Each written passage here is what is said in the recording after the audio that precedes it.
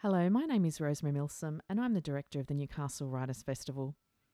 In this session, Reawakening the Past, which was recorded at the 2019 festival, Clare Coleman, Jock Serong and Clare Wright explore the challenges of writing history based on previously unheard voices.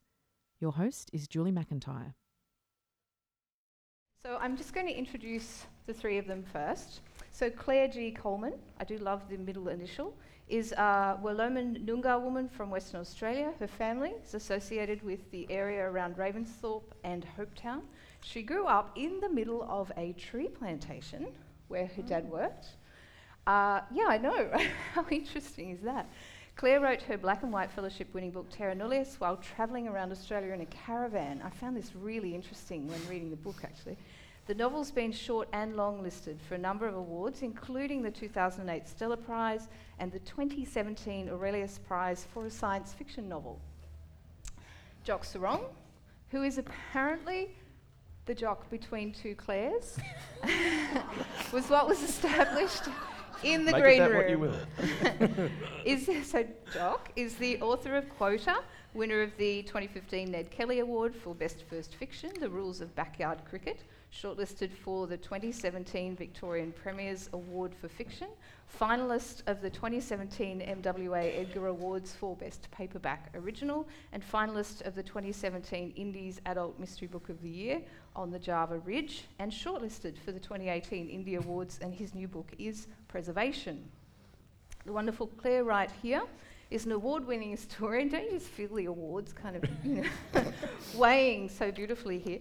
An author who has worked as an academic, political speech writer, historical consultant, and radio and television broadcaster. She does some amazing work. Her book, The Forgotten Rebels of Eureka, won the 2014 Stella Prize. Here we go, all the prizes, I love this. The 2014 NIB Award for Literature, and was shortlisted for many other awards. Her most recent book is You Daughters of Freedom, the Australians who won the vote and inspired the world. Now, what I'd first like to talk about for a minute is that each of these books take the reader deeply into the lives and sometimes the minds of people who, up until 2 generations ago, were almost completely overlooked in Australian history, or who were treated stereotypically. So Aboriginal people, white women, and non-white, non-Indigenous people. So up till the 1960s, Australian history as an academic field was really in its infancy, and it began as a story of triumphant and sometimes not so triumphant white men. There were novels about Australia from much earlier, and they do contain a wide array of Australian characters, but rarely were people who weren't white men the speakers in these stories. So that's changed. And new books by each of these authors are among genuinely the most exciting that I've read, that illuminate and animate voices that we need to hear from the past.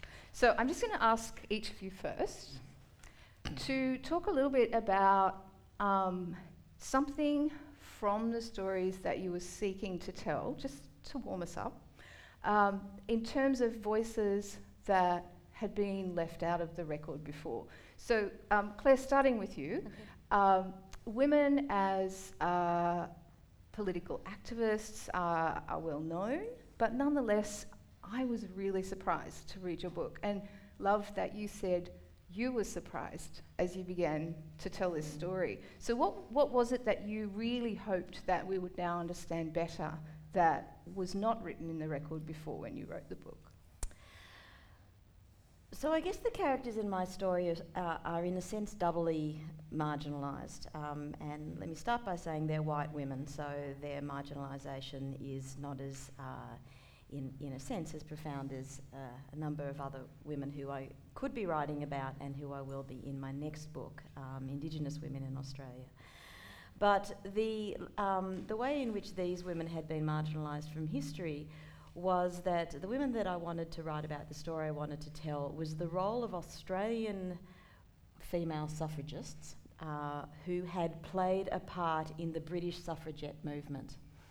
And so the way that in which that's a kind of double silencing is that Australian women had generally not been written into the records in terms of history writing as as nation makers, as nation builders. Our stories of our kind of big celebratory nationalist narratives about nation building have been from the perspective of the male protagonists. So in the first instance, there's that story to tell, how women were involved in this Federation era history that has made the nation what it is, for better and for worse. Then there was a second level, which is that the British suffragette movement is actually reasonably well known, particularly in Britain.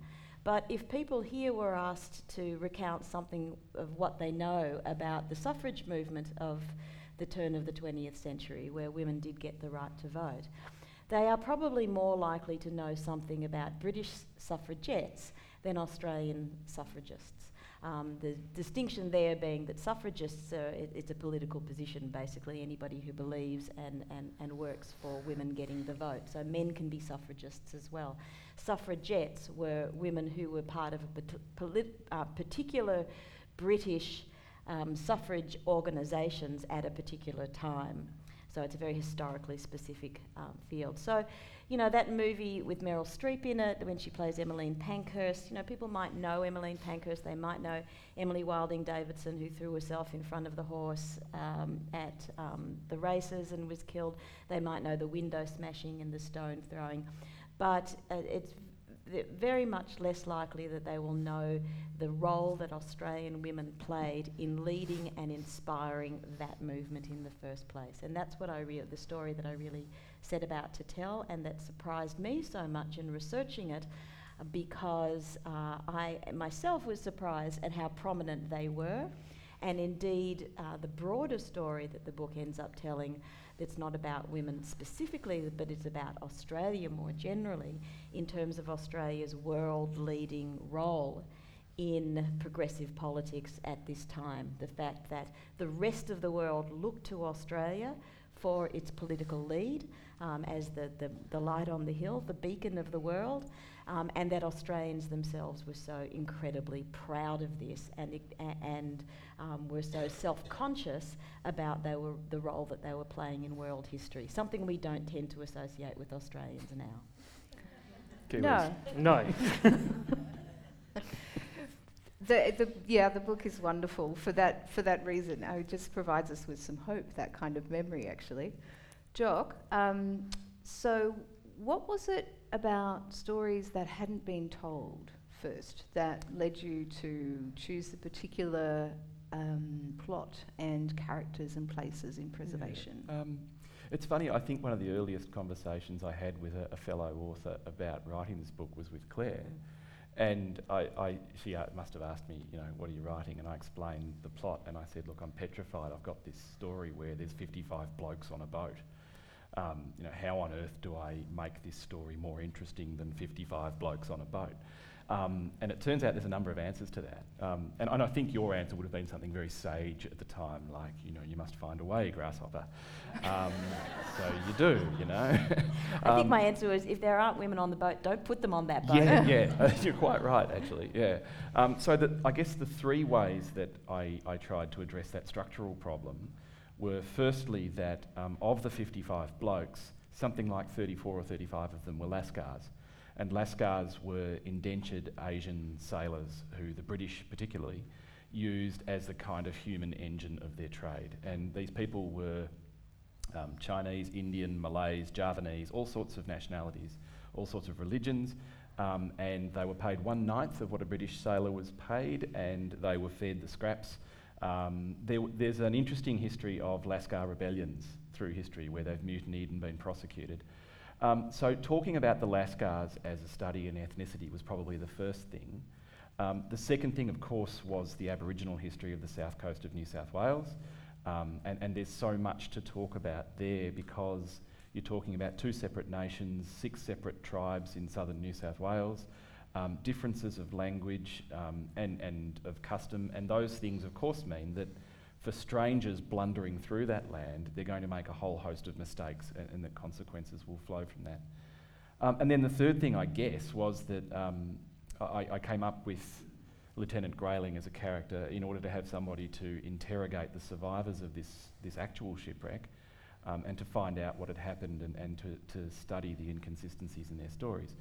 I was thinking of a model like the way Umberto Eco wrote The Name of the Rose, where you have sort of two sleuths who interrogate each other.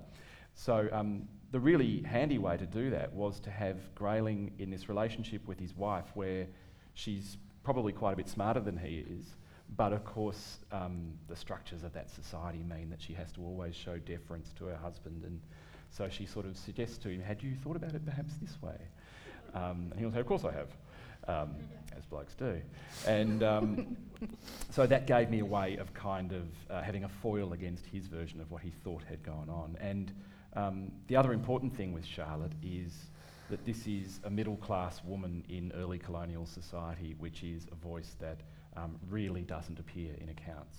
We have voices of people like Elizabeth MacArthur, but for the ordinary woman who was caught within the strictures of colonial society and being a particular way and dressing a particular way and talking a particular way, that was an interesting thing to mess around with, because it meant that any deviation from the norm was extremely seditious for someone like that.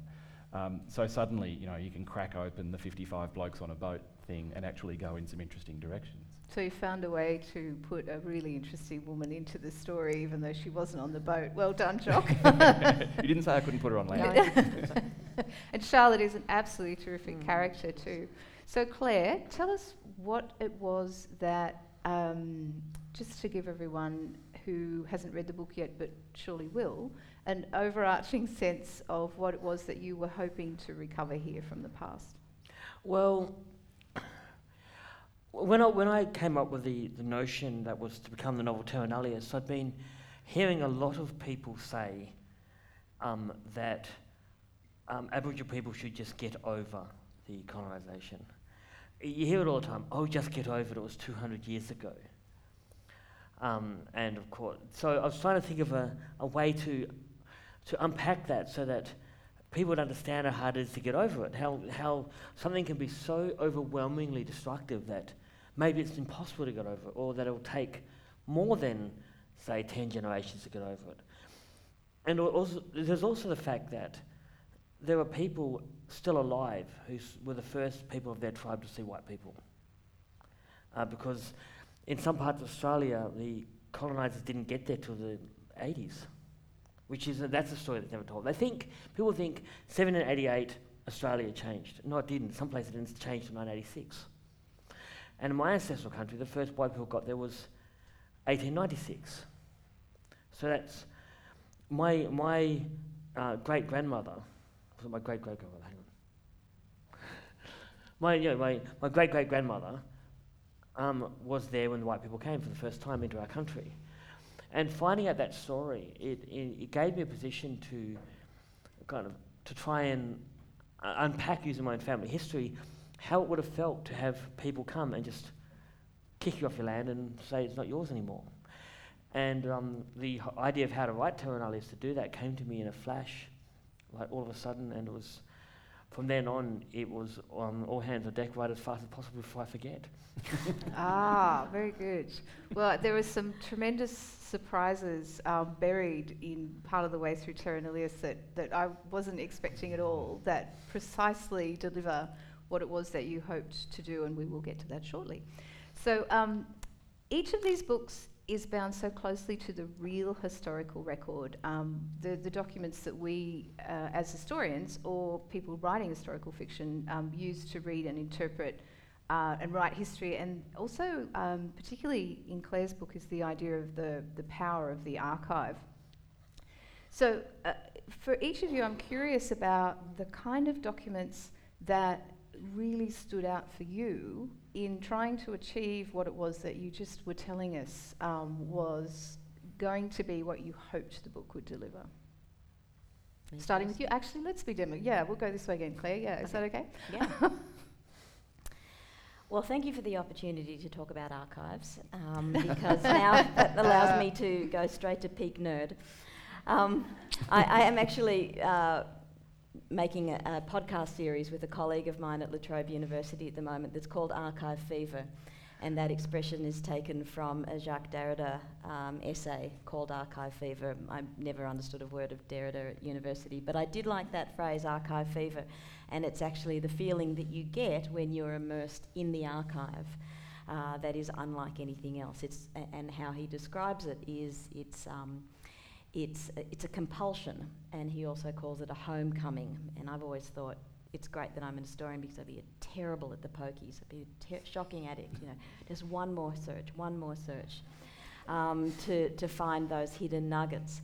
So the archives are incredibly important to what I do, because I think it's really important to separate two ideas. One of them is the past, and then the other one of them is history.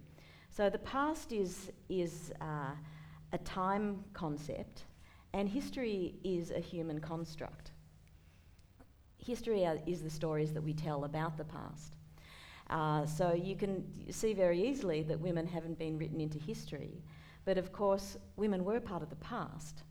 And so the ways in which to find them is to go back to the archives and not worry about reading the histories that have been written from that point on. And this was the example that was really very clear to me from writing The Forgotten Rebels of Eureka, because in 150 years of the historiography of that story, women hadn't appeared, and yet there they were throughout the archives, because they actually were there present on the goldfields. Now, this book was slightly different because it was a story that was already about women in the first instance, suffrage. So we know that they're there, we know that they are making this impact.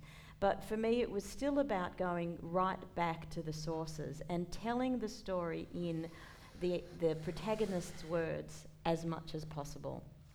And the way that the sort of method that I chose to do that with in the Eureka book, which was I was playing around with it then, wasn't sure whether it would work, but it did, and so I've replicated it here, actually takes its lead from novel writing. I took my lead from Kate Grenville in The Secret River, where she writes all of her dialogue in italics. So what I decided to try to do was to put all the primary source quotes in italics, so that you have a more seamless sense of the past speaking to you, rather than having a more delineated sense of the historian choosing a piece of archive and sticking it there between quote marks and alerting you to the fact that there is this fracturing between past and present. So I found that writing the archive in this particular way makes for a more sort of seamless transition, and I think of myself more as being a kind of conductor of voices, rather than the omniscient historian who already knows what's going to happen and is kind of looking back on it.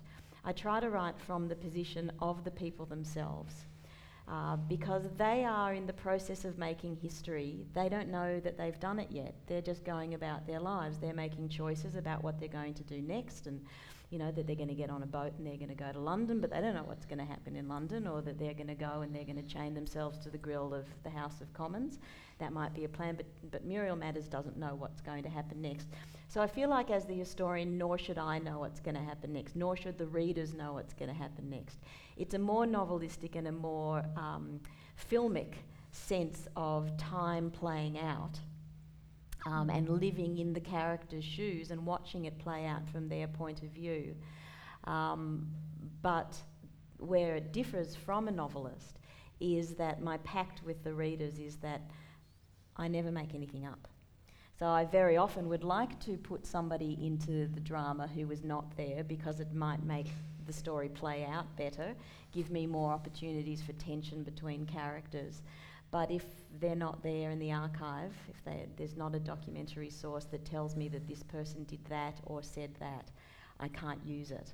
So it's kind of the crafting of those, weaving together of those voices, without, I hope, putting too much of the stamp of my own sense of argument about what's going on, and more particularly the significance of what's going on. So we have an historian writing narrative non-fiction here, and then two novelists But did the archive play a role for you? So I'm going to ask you first, Jock, you said you had this story of the 55 blokes on a boat. Was the story from an archival document, or was it from somewhere else? And did you go into the archive at all? A little bit. There's very, very little written work to use here. What there is one of the 3 survivors of the Sydney Cove wreck, a guy called William Clark, kept a diary. Even after he was speared through both hands and could no longer write, he somehow scratched out a few words. The diary disappeared and then reappeared as a paraphrase by a journalist in India about 6 months after Clark had fled back to Calcutta. So we have this one document which is, pardon the pun, full of holes. It makes no sense in lots and lots of ways. And so what I wanted to do with that document as a source was, you've got Grayling quizzing Clark in his hospital bed. Why did you write this? Why did you write that? With this diary in his hands before him. And I kept putting excerpts of the diary into the story. Grayling would read it to Clark and then ask Clark to explain. But as the drafts went back and forth between me and my editor, Mandy Brett, she kept correcting the spelling in the diary extracts, and I kept recorrecting them back to what Clark had used. And after a while, I think she rang me up. She said, "Why do you keep doing that?" And I said, "This is actually what the diary said." And she was staggered. And it led to this really interesting discussion about how wildly improbable this diary was. But it's the primary source that you've got for this story. So how do you use this really unreliable base? There was that really as the sum total of the written documents, but what was much more important to me in the story were a number of physical artefacts, one of which is the wreck. The wreck tells you lots and lots about the story, and it can't be argued with. It has no subjectivity to it. It's a physical thing. It's wrecked or it's not wrecked. Yeah, and so the wreck was found in 1977, so it had been on the bottom for whatever that is, 200 years, 220 years. And it is in the Queen Victoria Museum in Launceston because the year before the wreck was found, Tasmania passed the first state legislation protecting shipwrecks. So it's just one of those beautiful serendipities of history. And it was really well collected and preserved and studied. And they've done all this work on the wreck. For instance, between the inner hull and the outer hull, they used animal hides as a lining so that the timbers wouldn't rub away on each other. And the animal hides have been DNA profiled, so we now know where the sheep came from. The bottles, there were beer bottles that, and all of the timbers, of course, have been taken back to their source in various forests. The beer bottles, the seals had failed and all the beer was gone, but they managed to get, you know, that sort of sedimenty sludge you might get in the corner of a beer. Someone has gone and scraped that out at Launceston and DNA profiled the hops and the yeast and remade the beer. And there was a brief period when you could buy this stuff, and of course I'm just interested in free beer. I wrote to the brewer and said, you know, I've written this novel about the shipwreck and you've made this beer and I think there are some synergies here. You should give me some beer. You should give me some beer. But I tried to couch it in kind of studious terms. You should give me some beer, please. Yeah, exactly. And they wrote back and said, look, the beer sold out in 2 weeks and that's that. So that was the end of But that we need rule. to know, will they remake some of this beer? I mean, for wondering the same thing. historians, this is one of those things about bringing something alive that you don't expect. You can awaken from the past. Yeah. But, Archival beer. Oh, it's just tremendous. but more seriously, the landscape itself was an artefact that I was able to use in the story, and there's great writing about landscape and about Aboriginal fire management of landscape and agriculture, and I was really lucky to be telling this story in the months after Bruce Pascoe had released Dark Emu. So there were all these great, and then I hesitate to say new ways of thinking about landscape because these things existed the whole time. It was just that somebody thought to write them down and discuss them. And so I had the benefit of looking at Dark Emu and thinking about how that informed landscape writing. There's also a book called The Biggest Estate on Earth, which really focuses on fire management. And so what that allowed me to do as an outsider was to think about what my characters would have been seeing. What did this landscape look like? It didn't look like the one we're looking at now. And I did a lot of walking to think about that. But I had to try and think about, how had it been managed such that the understory was burnt clear, there were things planted, there was management of game, and so that's a really, really rich resource to work with. And again, in a sense, it can't be argued with. It's objectively there. And that's what you want as someone who's making up stories, is to start with this sort of bedrock.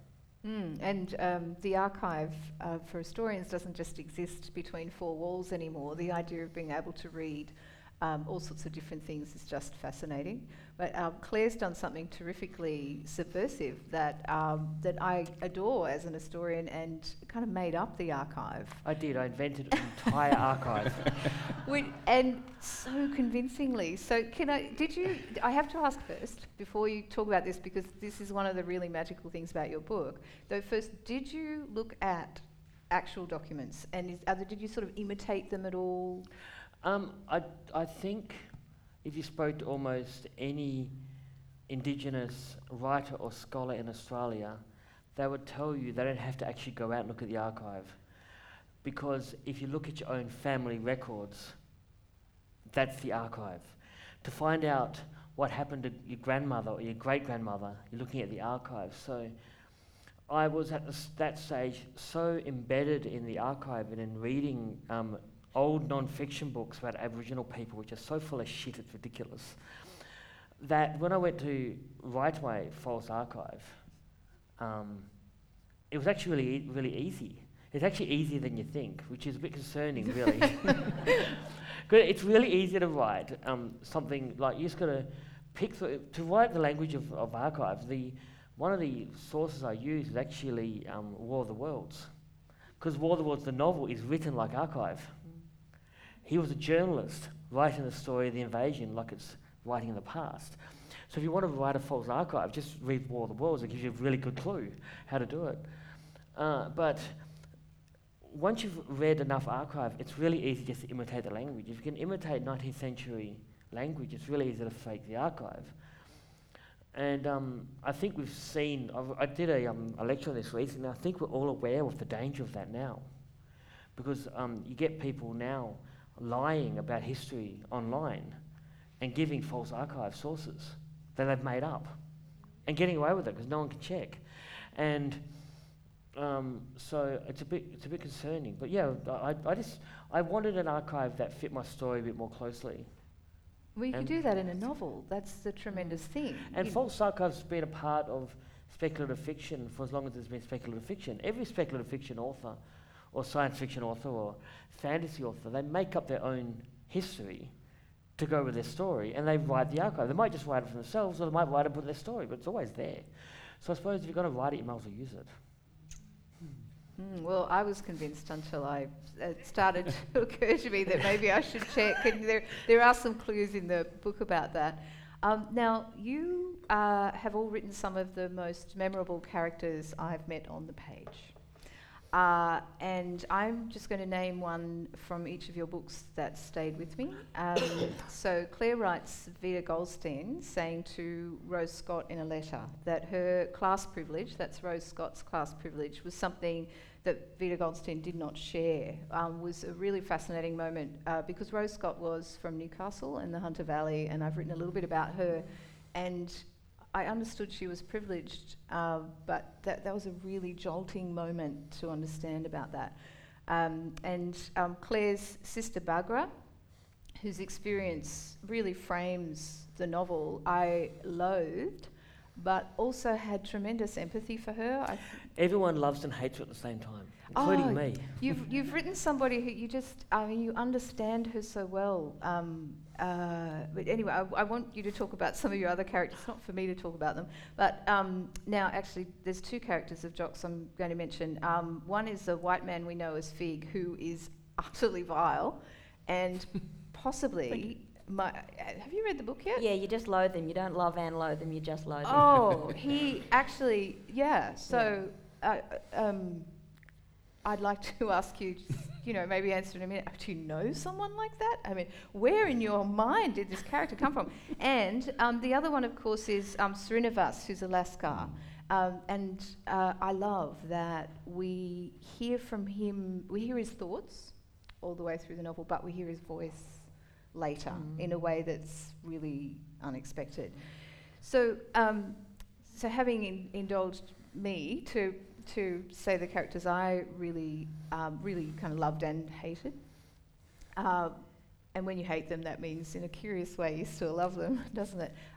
We're going to go this way again. Okay. And I'm just really interested about who from this book yourself would be, if there's one character, or do you feel that there's an ensemble that will really stay with you? Yeah. So the book follows 5 women through their journeys. Vida Goldstein, as you said, Dora Montefiore, Muriel Matters, Nellie Martell, and Dora Meeson Coates. And before I started this book, I really only knew anything about Vida Goldstein. She's probably, of those 5, the one who has had the most written about her. But I'd also written about her. I'd written her into 2 television documentaries that I'd written. One, Utopia Girls, that came out on the ABC 2012, which was about how women got the vote in Australia. And she was the 5th character out of 5 then. The others were all older than her. So in that documentary, her journey ended at 1902 when Australian women won the right to vote and the right to stand for Parliament, the first in the world to do so. And then I wrote about her again in The War That Changed Us, a 4-part documentary series that I made for the ABC that was about Australia's role in World War I. And she reappears because she becomes a very prominent anti-war activist and peace campaigner and anti-conscription activist during the First World War. So I knew quite a lot about her. And it was the other women who really fascinated me in a sense. I mean, Vida's kind of like part of the family for me now. It's difficult to actually sort of nominate a favourite because it is a little bit like a family situation. You know, you're not supposed to have your favourite child. And I probably shouldn't have a favourite character, but I can say the one that I was most fascinated by was Dora Montefiore. She was just such a gun of a woman, so strong and so gnarly and so bolshy. She started this movement in Britain. There were 2 movements in Britain. One was an anti-tax tax resistance league, where she refused to pay her tax because she said in Australia, where she had started the first Women's Suffrage Association in New South Wales, she owned property and she paid tax, but that's okay because she got a vote for it. But then once she went back to England, she paid tax but got no representation for her taxation, which was effectively anti-democratic, so she just refused to pay tax. And she bailed herself up in her house for 6 weeks, taunting the bailiffs to come in and start to repossess her furniture as distress for her. And she was amazing. And then she started this anti-census resistance, because that was so interesting, where she encouraged people women not to fill out the census. And that became a massive movement in Britain in 1911. So Dora was really fascinating. She was a woman of the world. She was a socialist. She spoke many languages. She represented Australia in the Australian Communist Party. And I really did love her. But I just want to say one more thing. I'm interested that you picked up that particular exchange between Vida Goldstein and Rose Scott, where Vida points out her class difference from Rose. And indeed, Vida was very well brought up. She went to PLC. Her mother was of Scots Presbyterian squattocracy. But she did still have to work for a living, unlike Rose Scott. But one of the reasons that I wanted to have 5 characters and to tell their interweaving stories was to make the point that the women's movement wasn't a singular uniform, and there was no such word at the time as intersectional, but that idea that you can have multiple identities and you come from different class positions and ethnic positions and religious positions, and that all informs your activism. So one, I wanted to give the impression that it wasn't a movement of individuals who are going to change the world. It wasn't an American movie where you have, the greatest American hero is going to come and save the planet. It was a collective movement. Change has always occurred. Political change has always occurred through collectivism, and the women's suffrage movement was no different. So there needed to be more than one single hero that we followed through, and also to show just how different these women were, that they were separated by class as much as so many other things. And indeed, Vida found that when she stood for Parliament in 1903 and didn't win, it was a shock to her to realise that women would vote according to their class, not their sex, and that women didn't vote for her. It's and the finer grains that you tease out in that respect are just crucial here, because it is very easy to essentialise the idea of the women's movement. That's the word I was looking for, thank you. No, you're welcome. Now, Jock, this evil character you've written, Fig is hideous. Would you like to just answer for yourself about that for a moment? Yeah, and is he the one who'll stay with you, though? Yes, and I don't know what this says about me, but Fig was the easiest one to write. Well, there you go. To go back to first principles, you have 3 survivors of this overland walk, and it seems reasonable to me to assume that they were all in beds recovering and being questioned about what they'd seen, because they'd walked through country that none of the settlers had yet been to.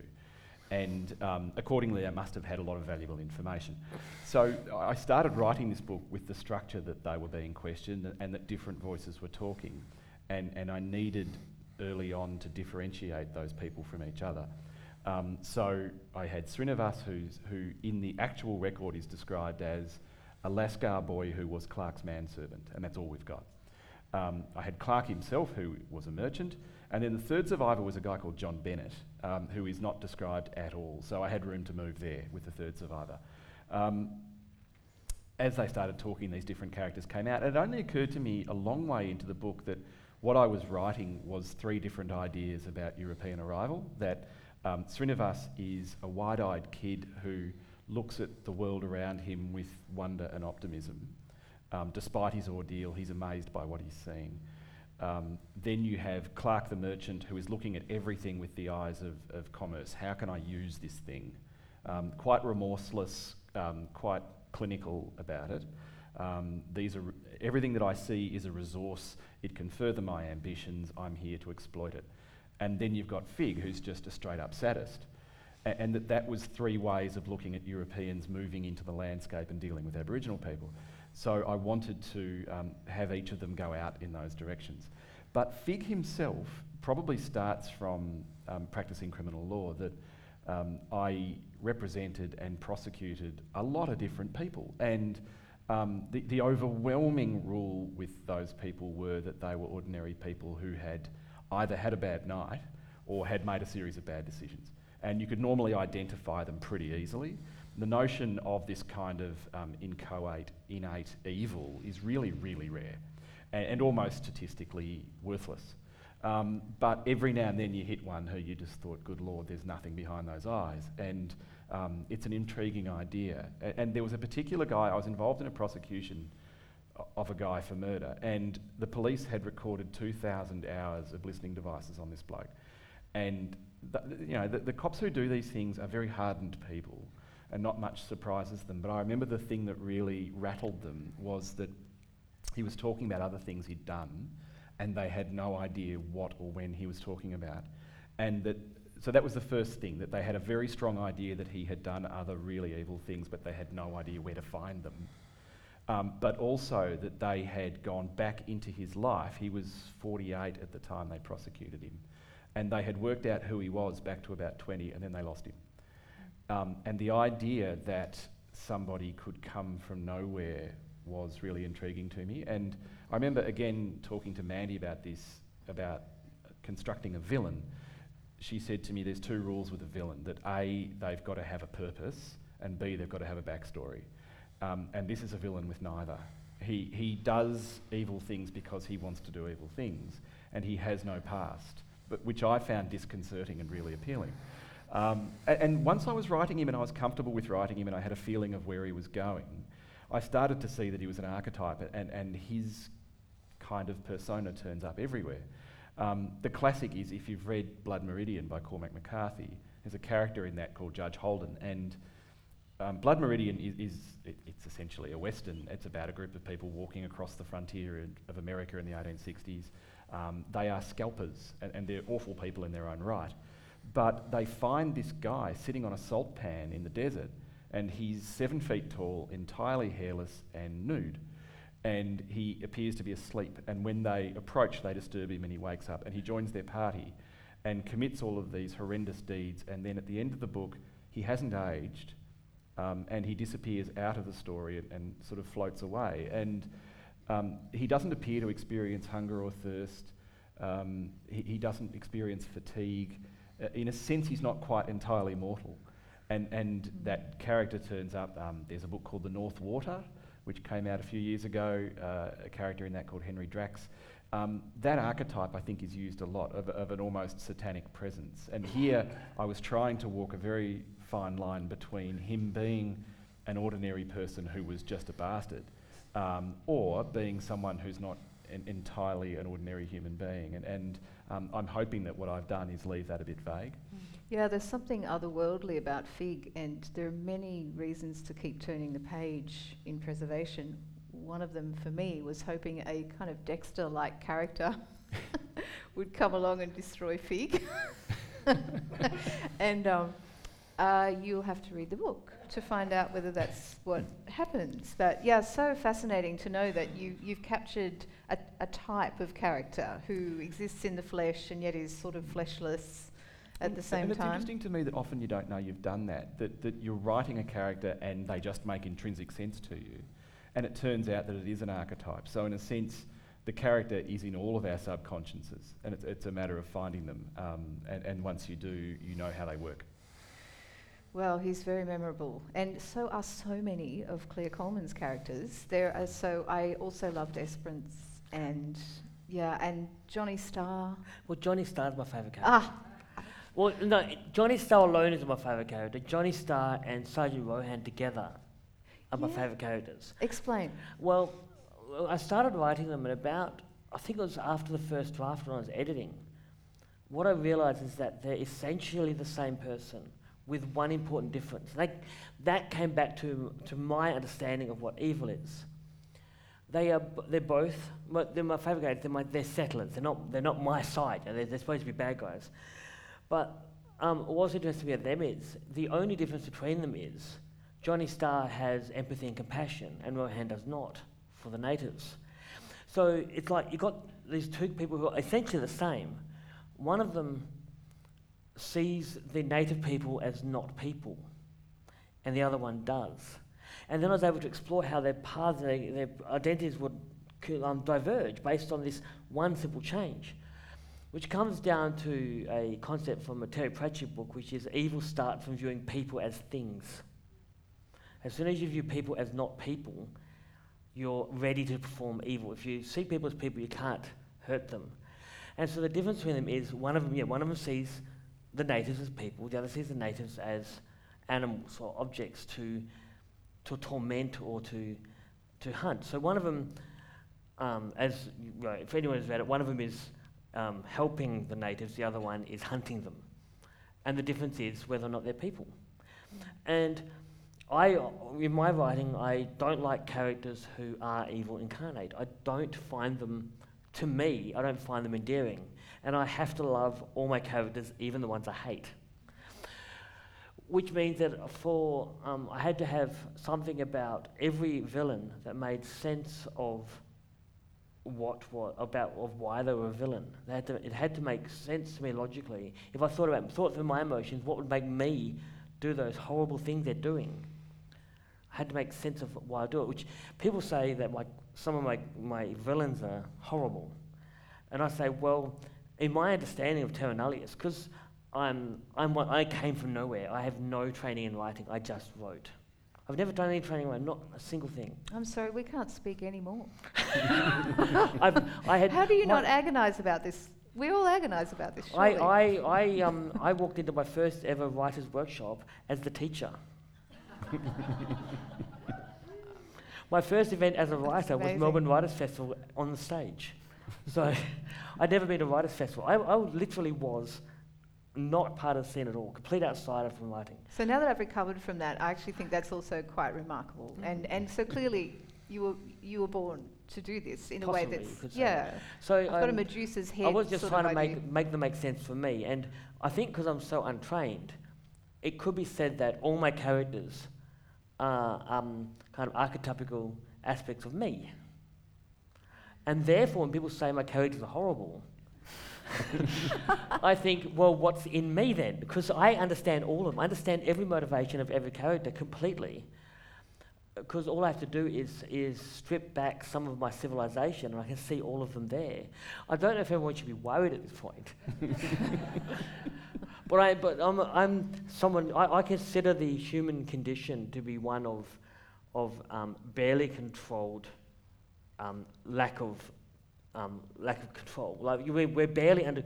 We're like humans are like things like a whole bunch of bad stuff with niceness wrapped over the outside of it.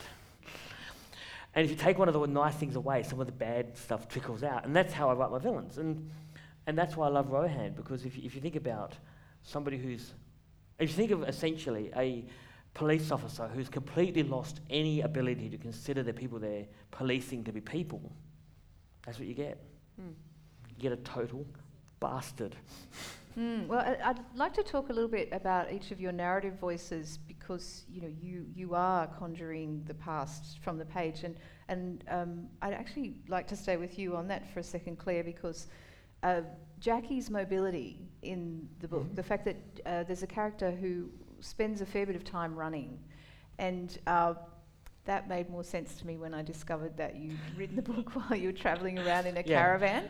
So have I overthought that, or was I think there's two aspects. I wanted the quintessential or generic native from 19th century fiction, and there's really only two native characters.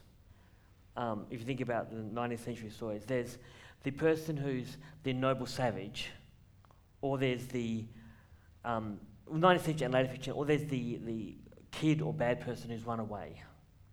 You think about the Chant of Jimmy Blacksmith, which isn't 19th century, but Jimmy Governor was an escaped servant who happened to kill some people on his way to escaping, but that's neither here nor there. But the escaped native servant is a common trope in Australian fiction. So I decided to use that as my main character. And then after my first edit, I read, actually, it wasn't even my first edit, it was my first ever writers panel. Someone said, all your characters are running and you're travelling, does that mean something? And I thought, yes, it probably does. But I hadn't really thought about it, because I don't overthink my writing. Actually, I don't think I think my writing. I think we could all learn something from this, actually. If that's how you're approaching it, and the book is so fantastic, then that's tremendous. Actually, I had a plan, but I'm just going to shift it a little bit, because I'd like to ask Claire a question and then come to Jock about something to do with the way he's written the materiality of his book. But the first thing I wanted to raise is, Claire, you are such a distinctive and fearless narrator, and as opposed to the novelists where they have inhabited the characters and we're hearing or feeling the thoughts and the voices of the characters, you are in this book. And there's a moment where actually you write that the shit had hit the fan, and and there's something really gloriously liberating as an historian about reading that, because we're so tied to the archive, and you've already spoken so beautifully about the way that you kept the voices in terms of weaving them in italics, and then there are some block quotes as well. But what's your... do you intend for us to hear you in there so much? Because it works. Okay. It's really interesting. I don't intend for you to hear me. As I said before, I feel like I'm more the conductor of these voices, and I'm trying to... my main intention is for my audience to get a sense of being there, to being in the time, to feeling them being, in a novelistic kind of way, on the streets of London, or in Hyde Park where there's 500,000 people around you at a suffrage meeting, or being pelted with peas and rocks, with these women up on stages and being besieged. And that goes back to the archive, in that I get so much pure and utter joy from my immersion in the archives that I want my readers to get some of that visceral sense of pleasure that I get. And, I love history. I love doing history. I love writing history. I reckon history's fun. I reckon that history is funny. Funny shit happens in history. And Sure does. And unfortunately, so much of the time, the way that history is written about by historians just knocks the stuffing out of all of that fun. It becomes flat and lifeless and dispassionate when you have that, what we learn as academics, and it's kind of in the opposite of Clare's experience of writing, which is just turn up and write. As academics, we learn through our practice so much discipline, and we have to write sentences that you can drive a Mack truck through and they still bounce back at you because you have so many qualifications and you've shown that you've read every single thing that everybody's written on the topic, and when you're constantly self-qualifying and you have a really self-conscious sense of yourself as the historian, I just think you lose the life of your sources and also the thread of your story. So the things that I very much try to do is to privilege the narrative, to tell the story, beginning, middle, end, to follow the trajectory of the characters and to see it from their perspective, as I said before. And then also to, I suppose what you're saying when you have a sense of me in it. Somebody once described that to me as it's quite conversational. They feel like they're having a conversation with me when they're reading it. And I quite like that idea because that's how I feel when I'm telling the story. A little bit like drunk history. Does anybody read drunk? I mean, I don't write drunk, but... I do. Maybe I should try it. But, if you watch that show, Drunk History, and you don't get historians, it would actually be really fun to do drunk history with historians who really know their stuff. I think we could probably make a time for that. Okay, let's do that. But, when they have drunk history and they're telling the story of, and then Washington went over and he said to them, what the fuck you doing, man? Why are you doing that? Like, it's funny, but actually at the time they probably did say it like that. So I say shit hit the fan because shit did hit the fan. And if I was just having a conversation with you at the pub about what Dora Montefiore and Nellie Martell did that day in Trafalgar Square, I might express it to you in those terms. So why leave that out of my book for the sake of being the kind of authoritative historian type person? And it was scary when I started doing that, losing that sort of sense of my academic authority, in a sense, by using that kind of more contemporary language. But at the same time, I feel like my authority to tell the story is that I really know my shit really well. I know that story inside out. Yeah. And I know those people and I know those sources because I've done the reading. But it doesn't mean that in conveying that story to you, it has to be boring. You remind me of David Hunt, who wrote Gert. Yeah, but he... Okay. Do we differ on this? No, tell me how we differ. I found that hysterically funny. He is very funny. The way that we differ is that David Hunt has never walked into an archive in his life. Right. So, David... Are you here, David? Neither have I. He maybe needs to hear it if he is. Well, no, David and I have... We've talked this out. David reads the things that other historians have done, and then he translates that into a more... I also think, and this is a gendered reading, a more locker room style of humour. Right. And I think his writing, no offence, Jock, I know you're a very enlightened man, appeals much more to men than it does to women, because he has a kind of jocular Eddie Maguire kind of take on history. That's harsh. Does anybody agree with me? I'll consider myself shot down on that one.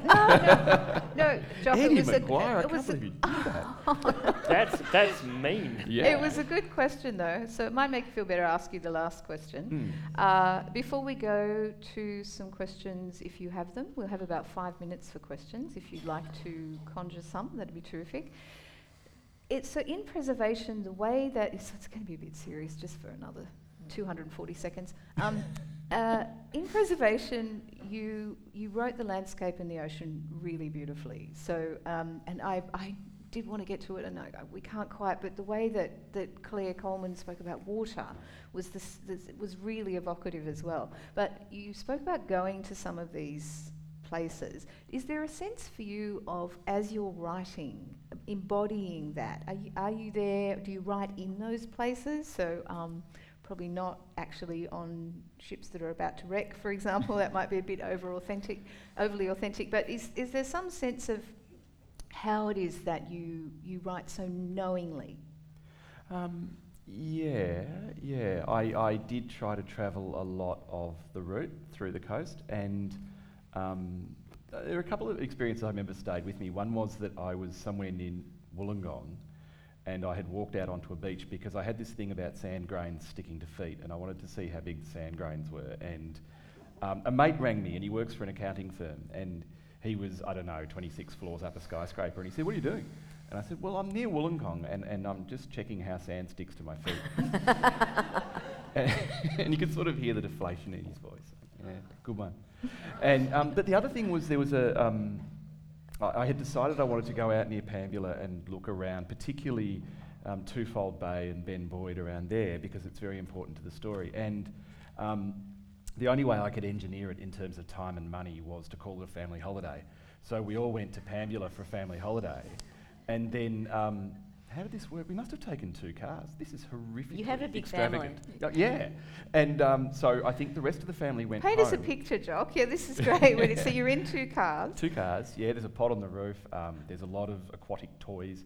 And everybody went home, and it was explained to the kids as Dad's going to do some pottering around, which involved me driving into national parks and going for walks. But the holiday was the Easter long weekend, and this was around Pambula and then down through, Ulladulla, and I've got all my geography wrong, but wound up on the 90 Mile Beach.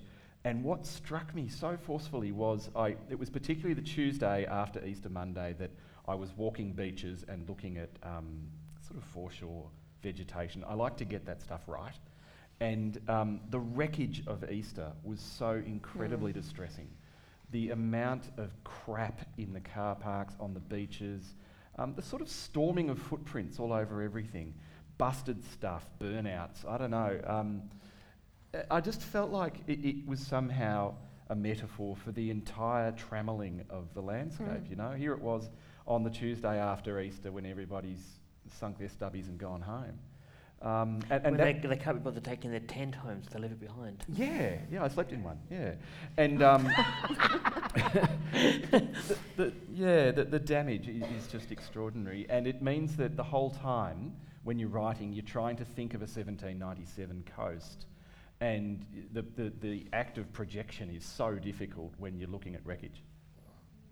But yet it's the way that you wrote it that reminds us what's been lost. Yeah, and indeed it's part of, I mentioned in the back of the book that it's part of a PhD, and the idea of the PhD is the notion of lost landscapes. And when we grieve for what's gone, who's doing the grieving and what are we grieving for? And where do you fix that lost point? Do you fix it at invasion? Do you fix it at the arrival of Aboriginal people on the continent? There's a million places you can fix the notion of what got lost. But it's something that I think is in all of us. Even if you're middle-aged and imagining the seaside holiday of your childhood, it's the same process. You know, it used to be so much bigger, or it used to be sunnier, or it used to catch fish, whatever that thing is. And there's a lot of me kind of grieving for that coast in the book, I think, somewhere. These are people who would have been looking at their feet. They were trying to survive. They were not interested in the birds in the trees. But I am, and in a sense it's artificial to jam that stuff into the narrative, but I felt like it needed to be there. Well, yeah, it's just beautiful. And I loved the way that, I just do have to say it, that Clare reminded us about the value of water. too. It's just, so water's not a character in Terra Nullius, but there's a sense always of the possibility that we will lose it. It's funny because I just, when you mentioned water, I was just thinking, I'm editing my second novel. Yeah, good, get on with right that. now. I'm looking forward to it. Oh, it's coming out in September, so you don't have to wait long.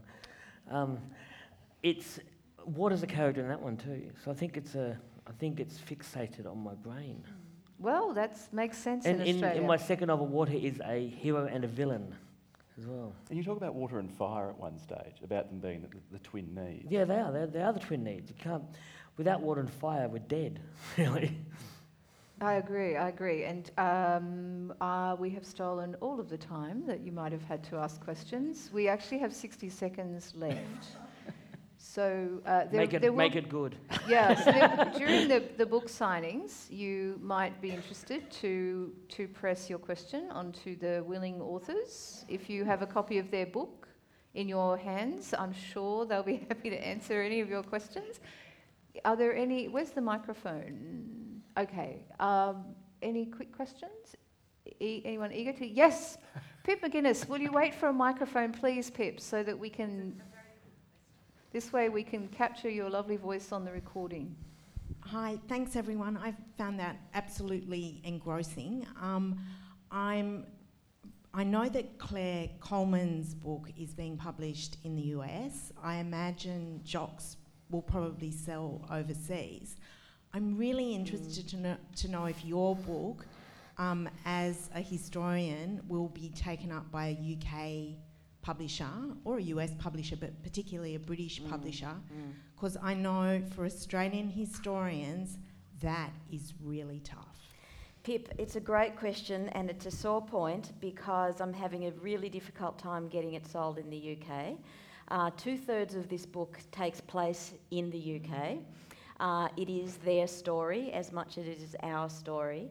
The line that I've been getting, or my publishers who are trying to sell it and my agent have been getting, is that because 2018, the year that my book came out, was the centenary of some British women getting the partial vote, that there's been a flood of suffrage publishing in England and that it's saturation point. And the fact that no one has told this story doesn't seem to matter. And I have a little theory about this, which is that the Poms didn't like to be told how to do their politics 100 years ago, and they don't like to be told how to understand their history now. So, but I'm planning to self-fund to go over there in September and to London and do some talks around London at some of the institutions and at the at King's College London, at Australia House, just because I think that it's a story that needs to be told on home ground as well. Perhaps we could Crowdsource. Yeah, we're going to crowdsource the funding for that, everybody, so that's okay. All right, so we do have to wind up the session. I loved all of these books. Please come and buy copies and have the authors sign them. And thank again Clare Coleman, Jock Serong, Clare Wright. And thanks, George. Thank you, George. Lovely. I hope you enjoyed listening to this conversation from the 2019 Newcastle Writers Festival. Save the date for next year's festival, April 3 to 5, and follow us on Facebook for regular updates.